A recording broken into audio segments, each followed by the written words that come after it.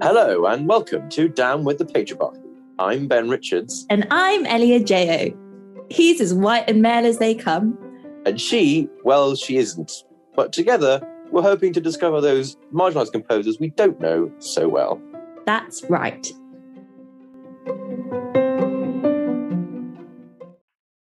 So, hello listeners. That was hideously uncomfortable. Oh my God, just see Ben's face.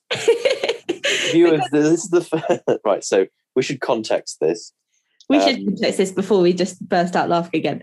We are doing our first ever kind of video call. Normally we just do it like a phone call when we record with each other, but today, for various reasons, we're doing it face to face on Zoom.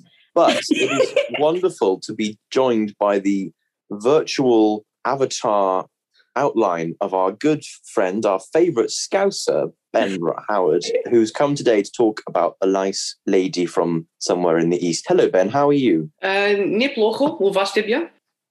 Me too. Rest assured that Ben isn't going to do the entirety of this interview in Russian. But for now, why don't you carry on in the native tongue of the fatherland? Да, спасибо. Привет. Сегодня я буду говорить о Софии Губайдулиной. Она композитор Советского Союза, а теперь и Российской Федерации. И все еще жив, и 89 лет. Wow. Oh, yes, hold on. Oh, right, yes. It's a Sunday morning and Ben has just downed some lovely Russian... We don't do product placements on the pod, but any particular brand? Oh, that was Smirnoff. It was on offer. Oh, If Smirnoff would like to sponsor Down with the Patriarchy. I don't normally drink vodka at 9:30 in the morning, but when I do, I choose the cheapest.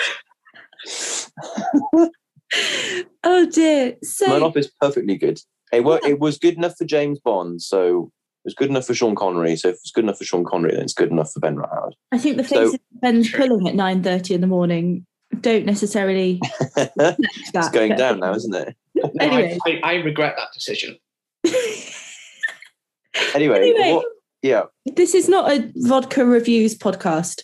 Let's have a chat about some music. So, Ben, do you want to just kind of tell us what you said in English-ish? Yes, that would help for those people that don't speak Russian. And also for those that do speak Russian, I apologise for butchering the pronunciation of that. I'm especially concerned if Dan Alfit listens to this, because I've been, I've had nightmares about mispronouncing the names. I remember an early dissertation meeting when I was talking about all the Russian composers I liked, and he then would go on after everyone and just correct my pronunciation of said person. Yeah. He probably does. He normally tunes in, and if he knows who this is going to be about, then he definitely will be. So apologies in advance, Dan. Yeah, and especially for this one, because I've been told by several people how I am meant to say this wonderful lady's name, and I'm still scared that if I'm going to be mid-sentence, I'm still going to mess it up. And it's not particularly difficult. I've just now got a complex. It can't be worse than my Sophia Gubaidelina. So that's what I said the first time. It also means that you'll now get an angry email from Dan for saying that. Sorry, I can guarantee it. Sophia Gubaidelina, yeah. Yeah. So I actually said, hi. Today I'm going to be talking about Sophia Gubaidelina. She is a composer of the Soviet Union and also the Russian Federation. And she is still alive. She is 89 years old. 89. Wow. Yeah. Does she have Instagram? No. I did look up Sophia Gubaidelina. See, I've got a complex. I've been able to say her name perfectly. Sophia G. For about 3 years. But no, we'll get through the podcast. But no, I did look up Gubaidelina on Instagram, and it turns out it's just a load of other Russian ladies with the same name. Not actually her, which was slightly disappointing because I wanted to see pictures from her. She lives in Appen, just outside Hamburg in Germany. Right. I'm curious to sort of see what her house was like. But there's a really good BBC documentary that was, I think, broadcast in 1990, which is you can find all 3 parts on YouTube. That wonderful website, which is also not another product placement. But if YouTube wants to sponsor us, anyway, Ben, why don't you tell us all about? Well, I'm not going to say her name, but Sophia G. Sophie G. Sophie Yeah. G. Sophie G. Wow. Okay. She's still alive. If she ever listens to this and she hears you call her Sophie G, I imagine you'll get an angry email in Russian. Something tells me that she probably doesn't listen to Apple Podcasts, but you'd be surprised. Anyway. Yeah. She was born in Kristopol, which was in 1931, which is the capital of Tatarstan. Sofia Gubardona is a Tatar-Russian composer. And if you two hadn't been so selfish and featured Bright Sheng, she would have actually been the first living composer featured. But I guess I'll just have to settle for the oldest living composer featured instead. And as I've already said, she's 89 and considerably older than Sheng, who is only 65. And the first living female composer that we have discussed. There we go. I win on two fronts. I win. That's fine. I'm happy. Boxes ticked. Hooray. Exactly. Her father was a Volga Tatar, which was an indigenous population that inhabited the lower delta of the Volga River, around sort of by Sea of Azov, the Black Sea, that sort of area.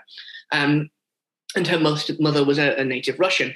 They both worked as an engineer and teacher, respectively. And Sophia, at the age of 5, sort of discovered music, and she began immersing herself in ideas of composition. Of all the instruments, the piano became the musical center of her life.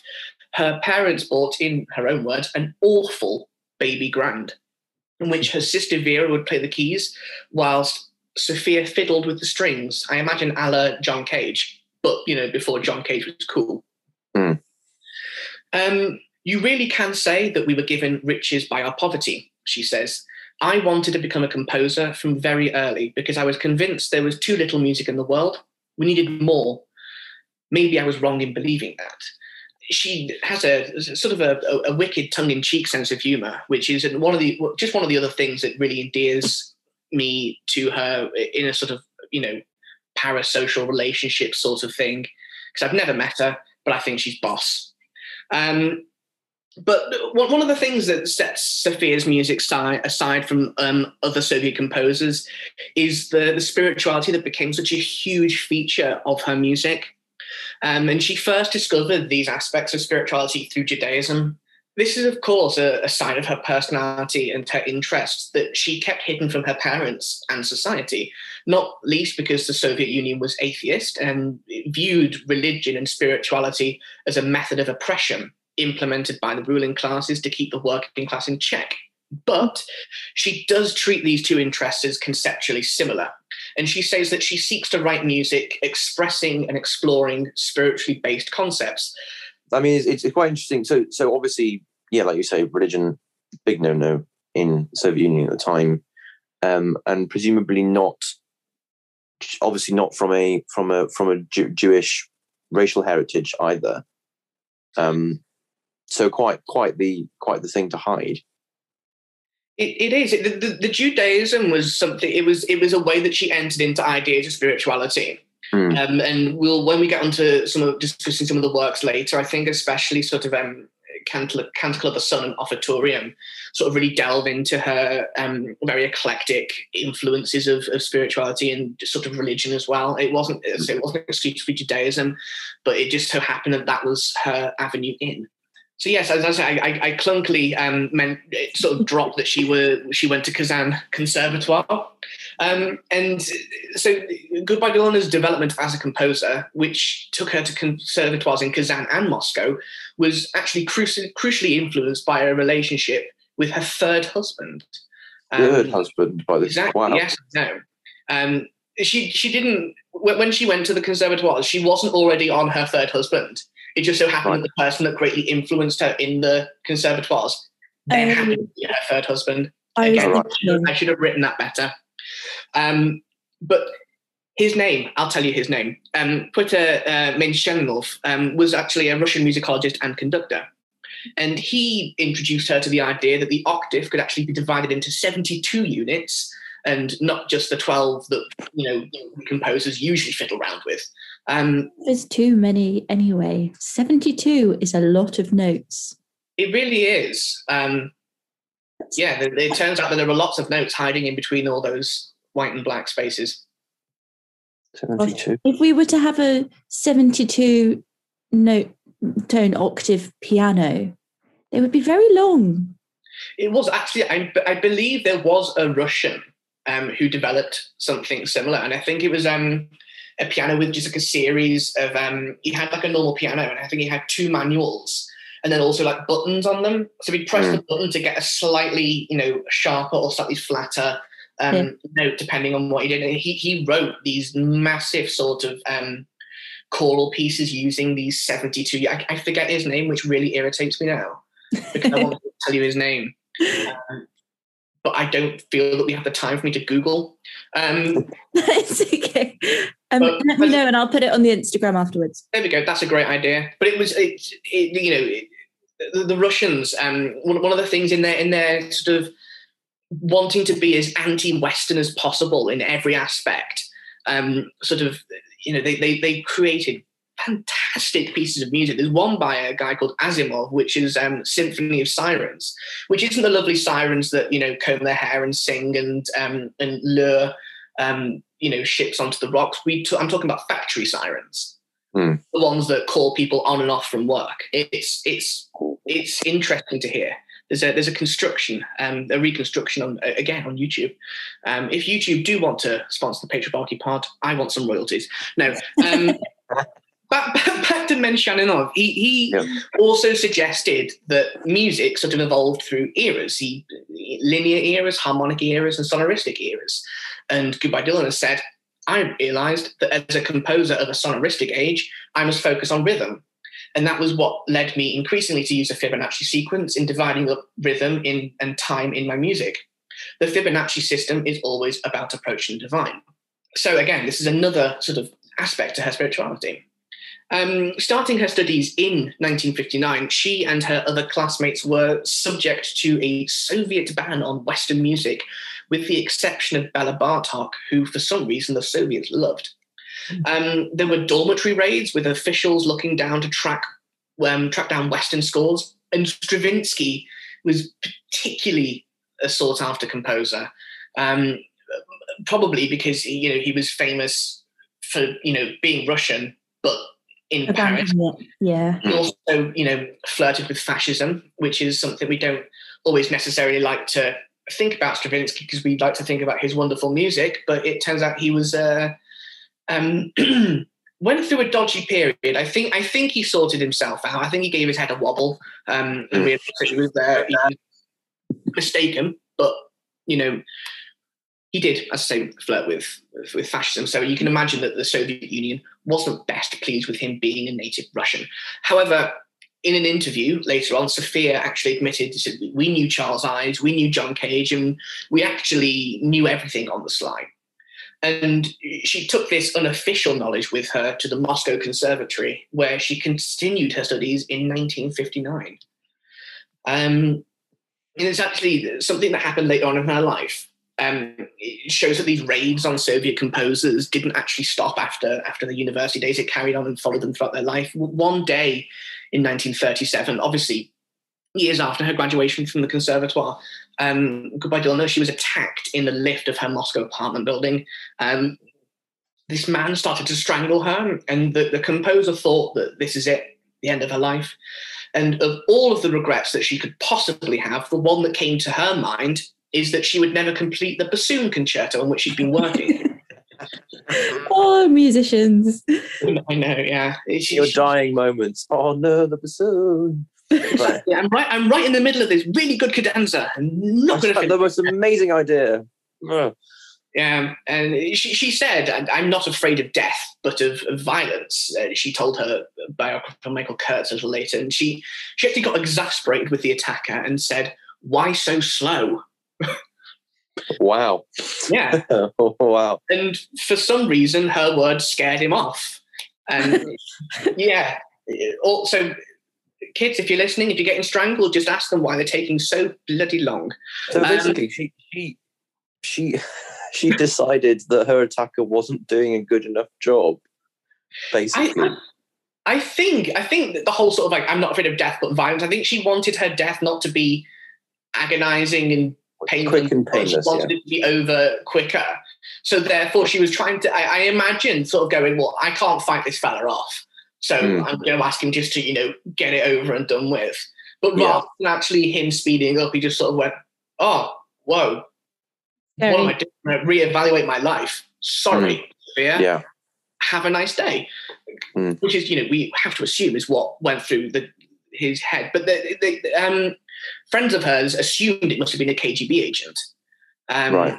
The KGB had already turned over her apartment, searching for dissident writers' microfilms and samizdats. And samizdats were secret publications and distributions of government-banned literature in the Soviet Union. So I realised that that's not a very common word that we use in the UK. That is very true, actually. And sort of with later on, when it came to her final compositions and her final evaluations, with typical Soviet transparency, her teachers criticised her music, and it was deemed irresponsible. Her teachers justified this criticism on her exploring of alternative tunings. Again, those 72 notes that we can get from the octave. And however, despite this setback, it was actually during her time at the Moscow Conservatoire that she became acquainted with everyone's dear Soviet friend, Dmitri Shostakovich. And some of us here even have framed pictures of leaves that were taken from his grave. I do. It's up there. You can see there. That one. That's a bit sadistic, not going to lie, but that's okay. It is a little bit, but I wonder what wonderful friend went to Russia and brought that back for her. Oh, yes. Anytime, dear. That's cute. But, Dmitri Shostakovich even actually evaluated her final examinations. So this was a big deal. Wow.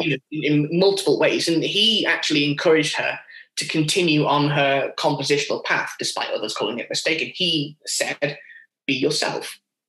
Don't be afraid of being yourself. My wish for you is to continue on your own incorrect way. And responding to this, I know it seemed backhanded, but for a Soviet, that's a compliment. That is a big compliment. And Sophia said, I'm grateful for the whole of my life for those wonderful words. They fortified me and were exactly what a young composer needed to hear from an older one. It gave me the courage to follow my own path. But this sort of early criticism from her own teachers was never really forgotten, and Gubaidulina always considered herself to be a little more cautious than her other contemporaries. She started experimenting with serious techniques much later than other composers of her generation. However, she doesn't necessarily view her caution as being a negative thing. She even refers to herself as being a very late autumnal fruit kind of composer. But when I quite like that that sort of self-evaluation. I'm a very late autumnal fruit kind of guy. What is an autumnal fruit? Plums. I don't know. No, I don't think plums are. We used to have a plum tree. I apologise to all those plum aficionados, but I know blackberries are. Blackberries. Yeah. Because there used to be a massive, in my house back in Liverpool, and we live right next to a big sort of field, and they have loads and loads of blackberry bushes on the back, and we used to go and we'd honest to God, pick about 5 kilograms worth of blackberries. Oh, wow. It was incredible. But then some, private landowner decided that they were going to build houses for people. Selfish. Oh, I know, horrific. You're allowed to swear on the podcast, Ben. It's okay. I'm trying not to. I mean, we get to Stalin a little bit later. I might call him a dick, but Well, when we had Matthew Swan on, he was like, "Can I swear on this podcast?" And we hadn't sworn on the podcast, and we were like, "Yeah." And then he just came out and he was like, "This is a fucking disgrace." And we were like, "Oh, okay, right." Well, there we go. I think that's my bar. Yeah. If I go above that bar, I'm really pushing my luck. But I think I'm going to keep with the. There's only a handful of words above that bar, and quite frankly, none of them are appropriate for the podcast. They're not. But when applied, inappropriate for this podcast, actually. When applied to Stalin, they may be. But oh wow. So, autumnal fruit. We established that she's a really ripe blackberry. Yes, she is. She's a very ripe black. She's Ready still for black alive. again. She's still alive. Oh my goodness. Okay. Oh, sorry. So, moving back before we really do derail here, when Goodbye Lorna talks of serialism in the context of Soviet composers, she says that by the time it became available for her and her contemporaries to explore, serialism was almost ready-made, already settled into place. It was accomplished, and even in a way, sort of over. It was so last year, but it was still something that inspired enthusiasm. She continued, but not the ground where I wanted to live. I mean, this sort of acceptance and almost subsuming of the serialist techniques without ever going through a traditional serialist phase gave us fantastically interesting works. There's one called Night in Memphis, which has these evocative but jarring juxtapositions. And then there's the dramatic declamations of her piece, Rubaiyat, both composed in the 60s, but when she was fresh out of the conservatoire. Obviously, I have listened to Patriarchy Pod, and I know that one of the big things that you guys like to discuss is sort of, the socio-historical context to what is going on at the time.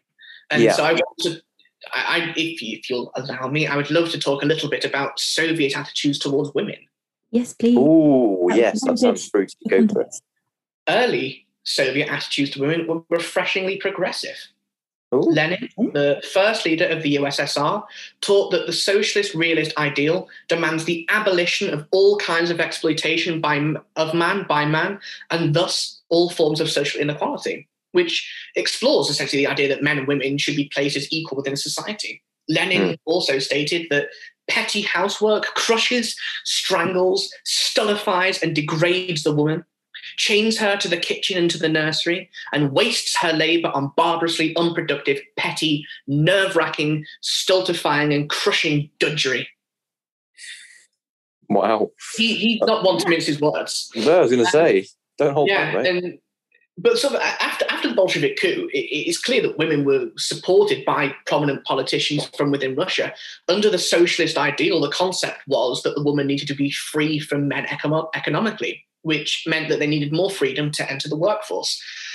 The impression that Lenin imposed on others allowed women to participate fully on equal terms with men in work, political life, creative arts, and social activism. This included passing laws allowing abortion, the ability to divorce from your husband, and enshrined equal pay and rights for women in Soviet law. Why is that more progressive than some places in our Western world? I was going to say, hold your breath, because this is the reason that Stalin's a dick. One of them. Right. We can't actually attribute all of this to Lenin. Had it not been the dogged determination of Alexandra Kollontai, then I believe that Lenin's plan wouldn't have actually gone so far.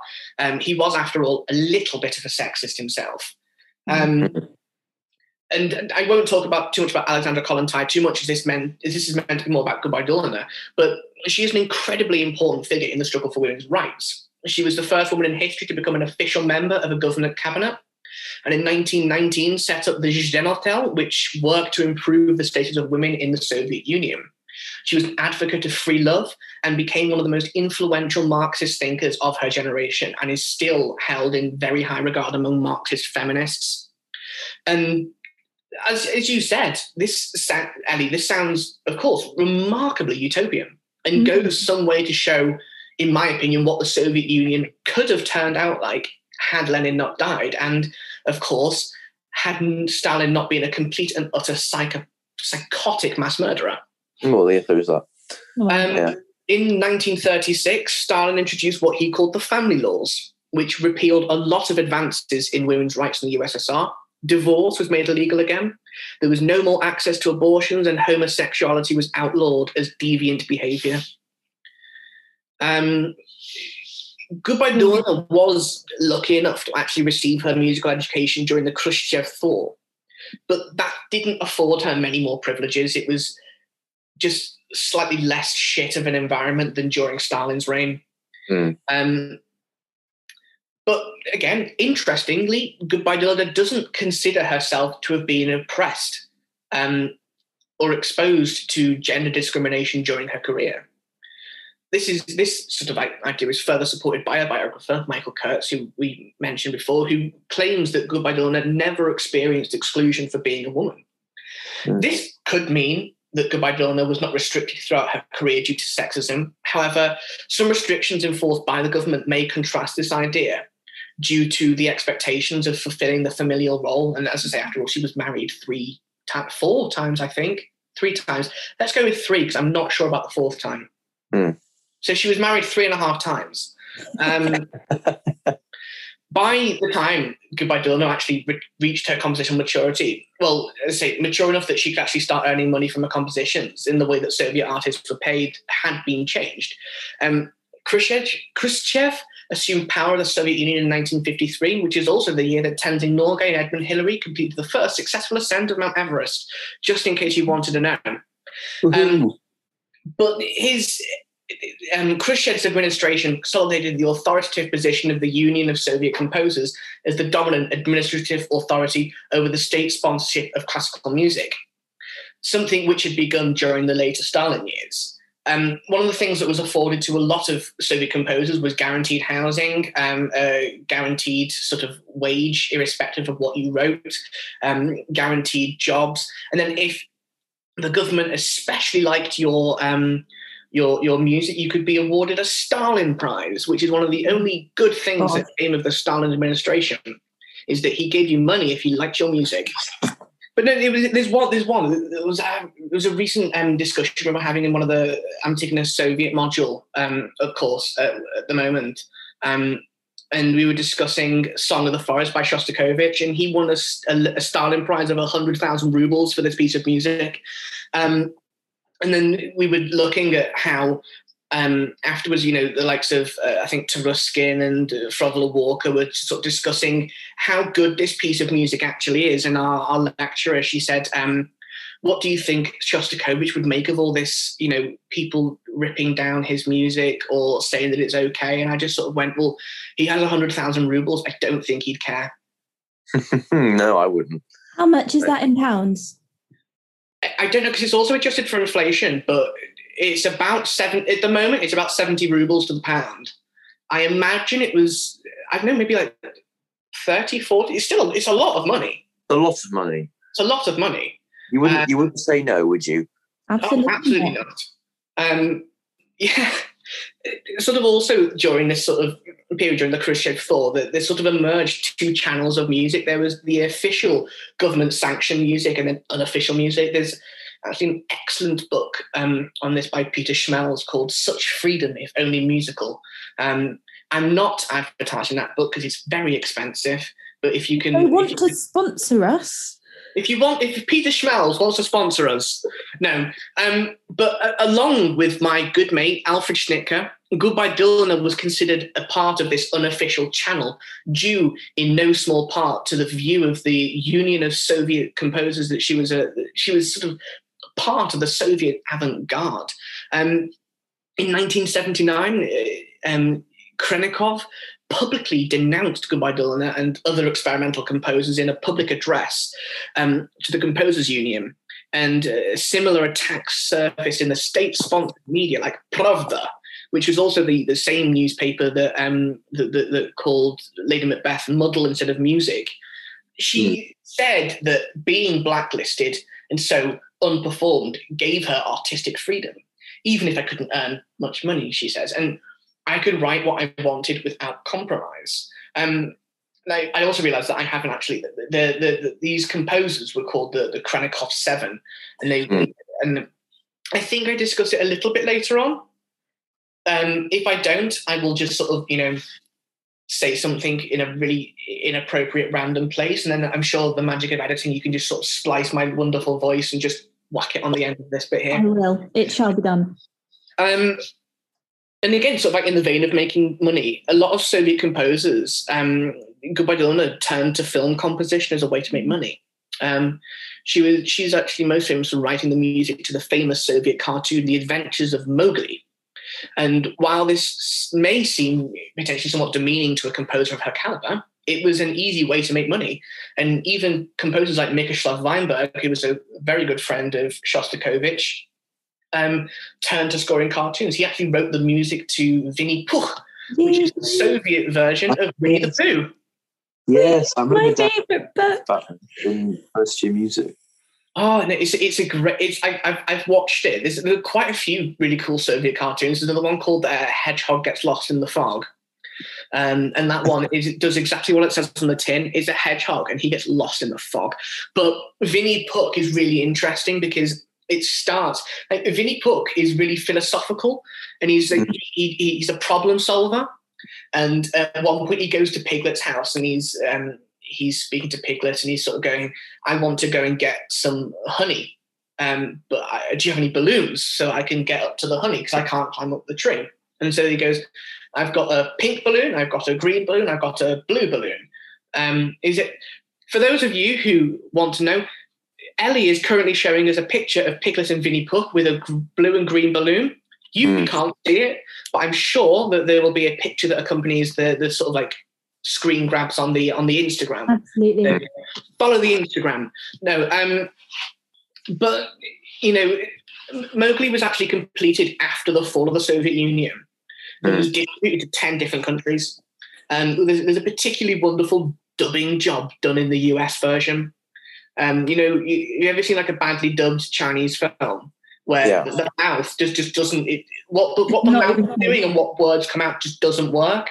Yeah, they can get away with it roughly with it being a cartoon because you haven't got quite the nuance of the way that people's mouths move and everything. But there are still aspects where the mouth is moving, but no words are coming out. Oh. But in terms of film music, I think actually Goodbye Dylana's most recent work was actually a 2013 film called Mary Queen of Scots, which was a joint British and French endeavour. I haven't seen the film, but I watched the trailer and the music is quite cool. It's sparse. It's a little bit atonal. It's definitely unsettling. Is it really dark, the film? I don't know, because there was one recently that came out with Saoirse Ronan and Margot Robbie. Yeah. That one that came out very recently. But this 2013, I don't know much about the film. I just know that she wrote the music, and I just sort of went, "Oh, she wrote the music. Let's include that in the pod." Mm. No, good. I'll pop that. It's nice to see that she's still sort of like that's quite recently, isn't it? You know. Yeah, no, she's still writing. She says that she finds it a lot harder than she used to, and that she needs quiet. That's why she lives in a village outside Amper. I conflated Appen and Hamburg there, and I said a word that doesn't exist. She lives in a small village outside Hamburg called Appen. But this is actually a nice segue into the 3 works I actually want to discuss. Yeah. So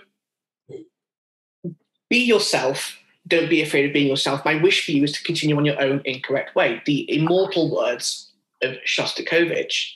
As I've already mentioned with Night in Memphis and Rubaiyat, Goodbye Dylana wasn't afraid of experimentation. During the 60s and 70s, she composed music that included intervallic and timbral, weird concepts, as well as experimenting with extended technique, and also conflating instruments that. Uncommon arrangements of instruments, basically. The ones that springs to mind are the 5 etudes for harp, double bass, and percussion. These etudes are exploiting the timbral effects of each instrument, and Goodbye Dylana concentrates on the nuances of colour that she can extract from each instrument. But that's not one of the 3 pieces that I want to discuss. I'm trying to get as many pieces in here as I possibly can. But the first one is called Offertorium, which everyone will love to know. It was composed in 1980, revised in 82 and 86 because, she wanted to make it better 3 times over.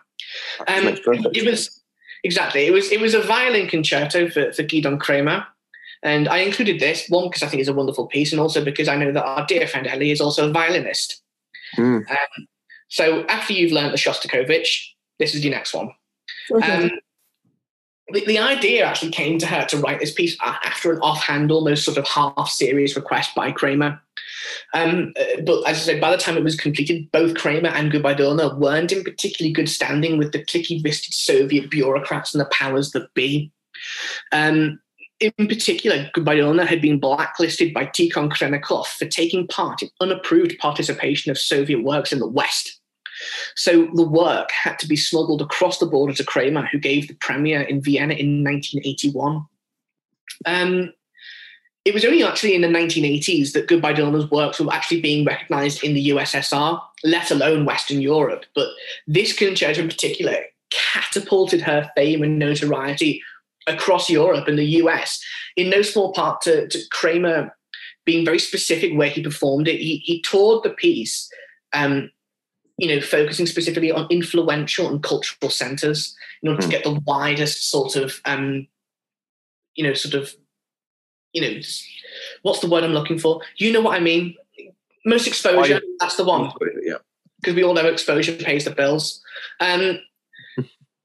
Offertorium's opening theme actually dates back to the 18th century. It's a theme that Frederick the Great of Prussia requested that Bach use to write a fugue. But Bach, being Bach, decided to use it in a musical offering instead. And Goodbye Leona treats this melody as if she were Webern, perhaps, as every few bars or even every other note, the instruments that plays the melody changes. It's a technique called hocketing, which I actually found out derives from the Dutch word for hiccup. Oh, yeah. But it's just another example of Goodbye Leona playing around with these timbral effects, and it's a little hourly disorientating. The opening melody also consolidates the crucial spiritual ideas of the piece. It has been said that the theme mentioned, the Frederick the Great theme, essentially offers or sacrifices itself throughout the piece's first section. And in the final portion of the piece, the coda, the theme is presented again, this time backwards, so transfigured, like the transfiguration of Jesus Christ, which is coming up soon. Or, it's not. It's already happened. I get confused. I'm a lapsed Catholic. But this time it is backwards, and the theme is now transfigured. And the music finishes in this sort of rapturous medieval style. The concerto forms part of a cycle of 3 concertos, which Goodbye Leona sees as forming an instrumental mass, although they are actually very rarely performed together. But it's just a cool idea. Should someone ever want to program them all together? Like a song cycle of concerto. Maybe your good friend Mr. Swan would want to program them all together. Yes. He likes. We could do like a Patriarchy Pod City of London Symphonia tie-in and do a series of concerts. Exactly, and we can also get in as yet unnamed potentially Russian music specialist consorts to be involved as well. Oh, Ben! I know, foreshadowing. The second piece I want to discuss is called Canticle of the Sun, and I know one of your critiques last week of Chevalier Saint-Georges was that he didn't write any choral pieces, Ben. You didn't like it, and that quite left. Yeah. But this was written and dedicated to Mstislav Rostropovich for his 70th birthday, obviously written for cello. It's also scored for choir and percussion. So, if you've listened to it, Ben, have you listened to it? I have, yes. Wonderful. I gave them a big playlist to listen to, I think, 2 days ago. Quite a long playlist. But no, this was like, we were chatting before we started recording about this. And I find it interesting that it sort of exists in a sort of almost permanent stasis, this piece. It's sort of, it's not like, I don't mean like in a kind of minimalistic sense, but more in a kind of, it feels like it has the space to breathe and just to exist as, it's not trying to sort of say anything uber specific. It's just allowing, it's this kind of, like we've been talking about the spirituality aspect. It feels very, I'm not going to say it feels very spiritual because that's such a weak thing to say, but I did just say it.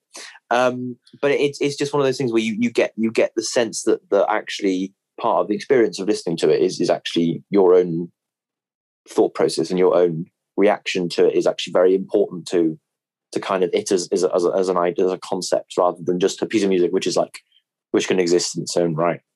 It's quite it's almost sort of like as if there's a dialogue going on. You can't hear obviously on a recording, but it's kind of, I think, quite important.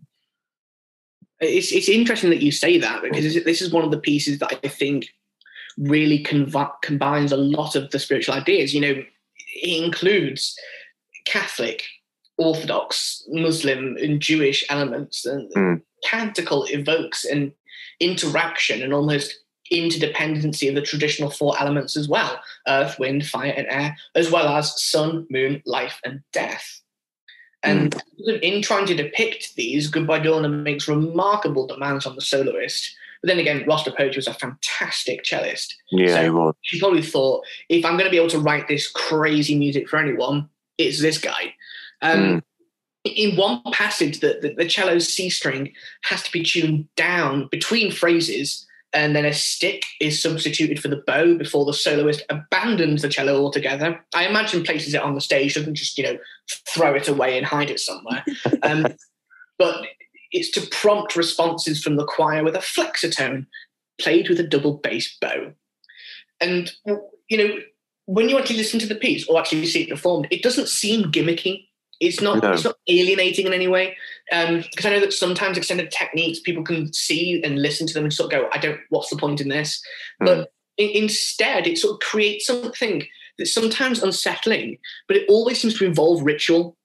And in the musicians and audience alike feel like a part of the performance of this piece.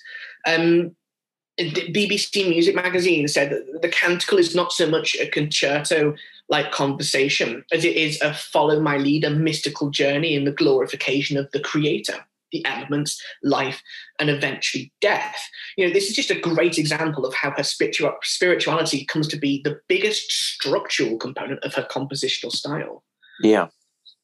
And the last work I sort of want to highlight in this extraordinary woman's compositional output is Stimmen verstummen, which means voices silence. Because this is something you said, the space for her music to breathe, there are aspects of silence that run through her entire sort of compositional output. And Stimmen verstummen is one of these. Silence is in the title. And I think for a long time, you've had Mozart, it was like saying, music is the silence in between the notes. You have John Cage's 4 minutes 33, which we all know secretly was just because he forgot about a commission that he had coming up. That has to be the case. No one has the audacity to go up to somebody and go, oh yeah, you paid me a lot of money. Here's the piece, just 3 movements of tacit. That's not a thing. No. He forgot about that commission. That is the ultimate. I haven't got a decent excuse for an extension on my essay, isn't it? Like the dog ate my homework. Yeah, it is, and it's everyone sort of goes, oh, if you ever feel bad about procrastinating, remember that Mozart wrote the overture to one of his operas on the day it was due to be premiered. I mean, there are 2 things wrong with that. One, Mozart was arguably a musical genius and so can afford to procrastinate. You can't. And secondly, if you want a real procrastinator, John Cage. Yeah, for sure. We got up on the morning of the performance and decided, do you know what? I'll wing it. Work. Yeah. There we go. Tacit. Off you go. Again, this is not about John Cage. It's about Goodbye Dorna. But Stimmen verstummen is made up of 12 movements and primarily organised around 2 themes. Now, buckle in, you two and everyone listening, because I'm about to say a lot of numbers in quick succession. Here we go. Hey, warm up.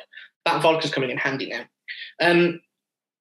The first theme is that of a major triad, occurring as a D major in the 1st, 3rd, and 5th movements, and as G major triad in the 10th and 12th movements. The second theme, that of effort and ruin, occurs in the 2nd, 4th, and 6th movements. Movements 1, 3, 5, and 7 become progressively shorter according to the proportions of the Fibonacci sequence, and breathe. Well done. That was like very nice, Ben. Something from Hamilton. Very nice.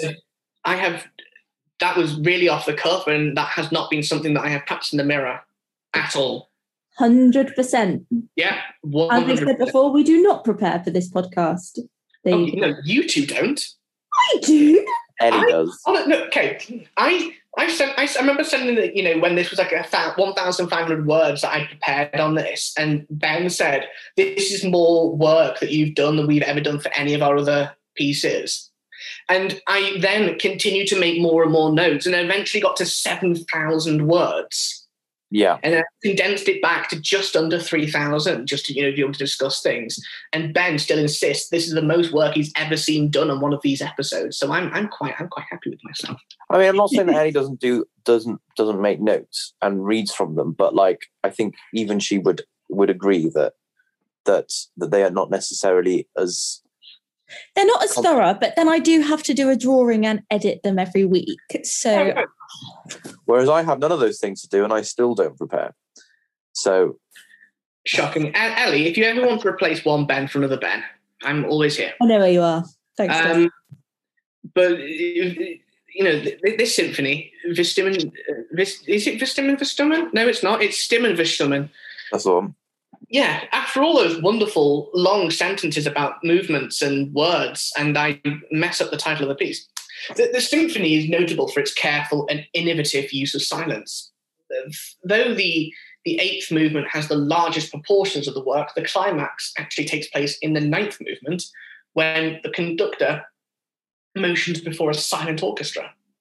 The motions the conductor makes are meant to make his hands move increasingly farther apart from each other. Again, you won't be able to see this, but I move my hands farther apart, demonstrating that. They move apart from each other according, again, to the Fibonacci sequence. And this conductor solo is repeated at the end of the work, and after the last note is sounded, the conductor continues to motion for several minutes, which, as anyone who's ever tried to conduct before will realize that is a lot easier than it sounds. To just be stood in front of people, waving your arms, and they just do nothing. Well, yeah, because that's actually what normally happens when you want to play actual music. That's really interesting though, because like it's we always talk about the conductor being the one that can't make any noise, but in that, effectively, what's happening is that they are being made into an instrument of some kind of expressive quality, whether that quality is a visual one rather than an oral one. I think that's fascinating. That's really interesting. I as a conductor myself, I appreciate that is kind of giving the conductor's job an entirely new kind of role and sort of purpose. I like that. That's great. No, it is interesting, especially for me, taking into consideration the fact that when I first heard this piece, it was on a recording on Spotify. And so the final movement ended and I still had 3 minutes. And I was like, what's going on? They just have 3 minutes of silence at the end. I imagine where the conductor is still doing what he's meant to be doing. Yeah. I didn't understand that because I couldn't see it. Yeah, exactly. That's the thing. Some of these pieces really do have to be appreciated live, don't they? And I think that's one of the big things about Goodbye Dylan's music is that, as you say, it's best appreciated live. Because a lot of it does involve. That's the same with a lot of Soviet music. Like it took me until I really played Shostakovich that I felt like I completely had got to grips with it and understood it. Because I think you have to be completely immersed in it before you understand it. I thought. No, absolutely. Because a lot of Soviet music is centered and focused, especially the earlier stuff, around the proletariat, around the workers. The idea is that, they used to be like, composers that would exclusively write workers' songs. Yeah. So that, people in factories could sing them. Most factories had their own separate choir. And I mean, to be fair, this is something that could be, a different episode. Not necessarily looking at a specific composer, but looking at the way that music was designed in the early Soviet era, sort of like, from 1919 up until about, 32 before, as I say, Stalin went absolutely nuts. And looking at how music was sort of integrated into the workplace and was integrated among society and how it was used as a vehicle, yes, to peddle propaganda and to peddle, socialist realism and the Soviet way of life, but also included people and included a mass movement of teaching people music that I don't think has ever been repeated. Yeah. I appreciate that from a political and, societal point of view, the Soviet Union was awful. It was far from brilliant in any stretch of the imagination. But especially sort of like the early Soviet optimism that you find in the years of Lenin after the Civil War, and sort of just the first few years that Stalin came into power before he started to crack down, there was an awful lot of freedom that these people were able to experience. And there was a lot, it was very, it was quite a liberating experience. And, a lot of people were really excited to see what happened. And as I say, I feel it a shame that I feel that it was, for me, from a historical point of view, I'd have loved to have seen what happened had Lenin lived longer. Yeah. And that's a huge what if in history, isn't it? Exactly. It really is. Yeah. And when I'm talking about Goodbye Dylan, we're talking, quite a lot of time afterwards. She started, it was 53. She entered the Kazan Conservatoire. Yeah. And so things had changed. The optimism had left. You'd had Stalin, and you have the Khrushchev thaw, but it wasn't until much later, sort of like the 80s, and then eventually the collapse of the Soviet Union, that this true freedom was sort of able to flourish. And freedom in a very sort of capitalist sense, which I would argue isn't freedom. But this is not a political podcast. But, and I shall stop now before I get myself into trouble. But let's take it back to somewhere where we can talk freely and sort of wrap up our thoughts on Sophia.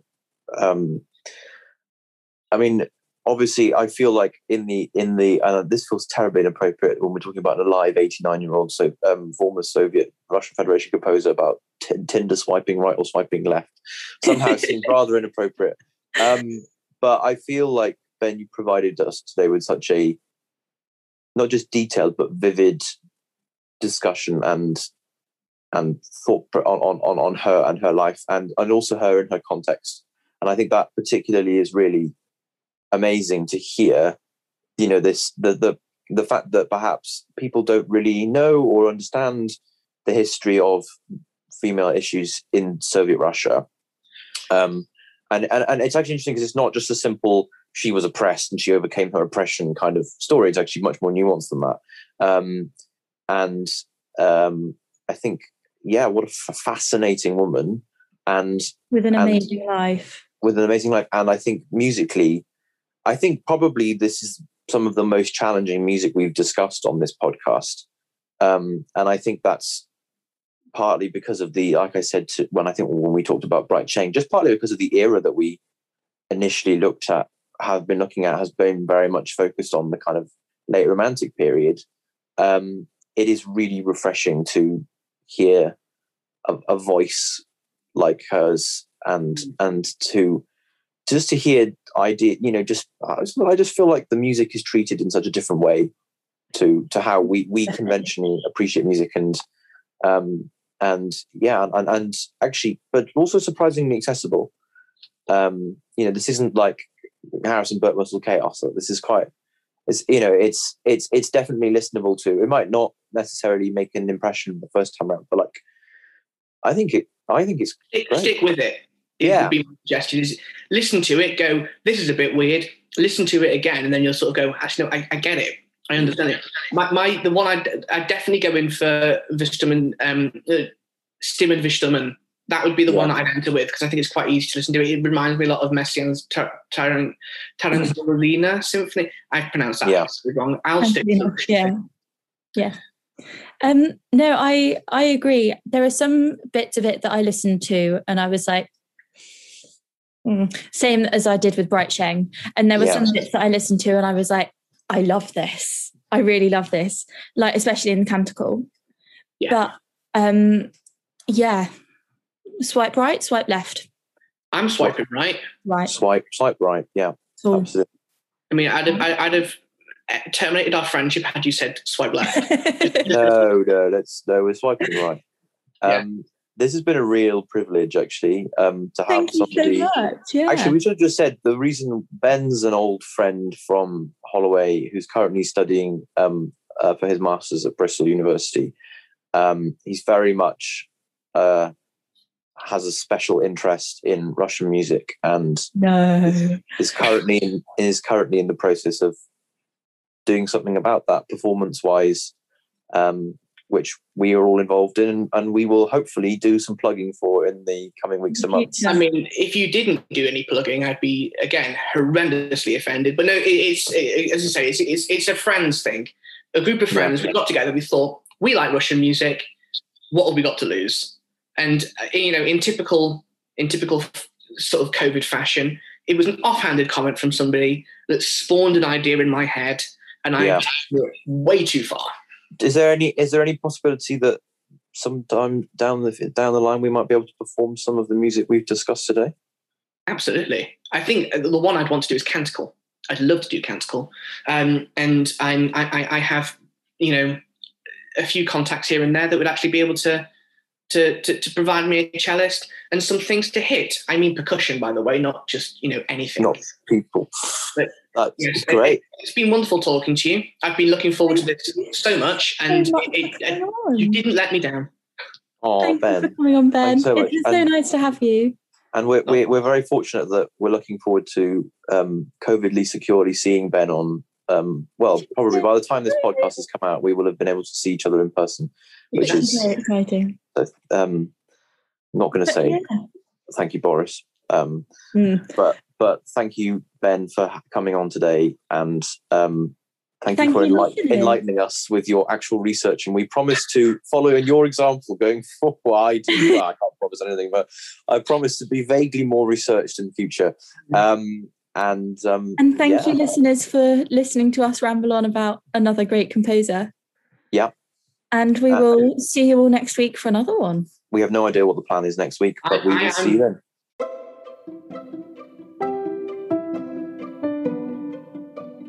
I'm waving goodbye to everyone, just so they know. We'll wave goodbye Bye, to. Ben. Bye. Bye, Ben. And thanks, guys, for listening. And we will see you next week.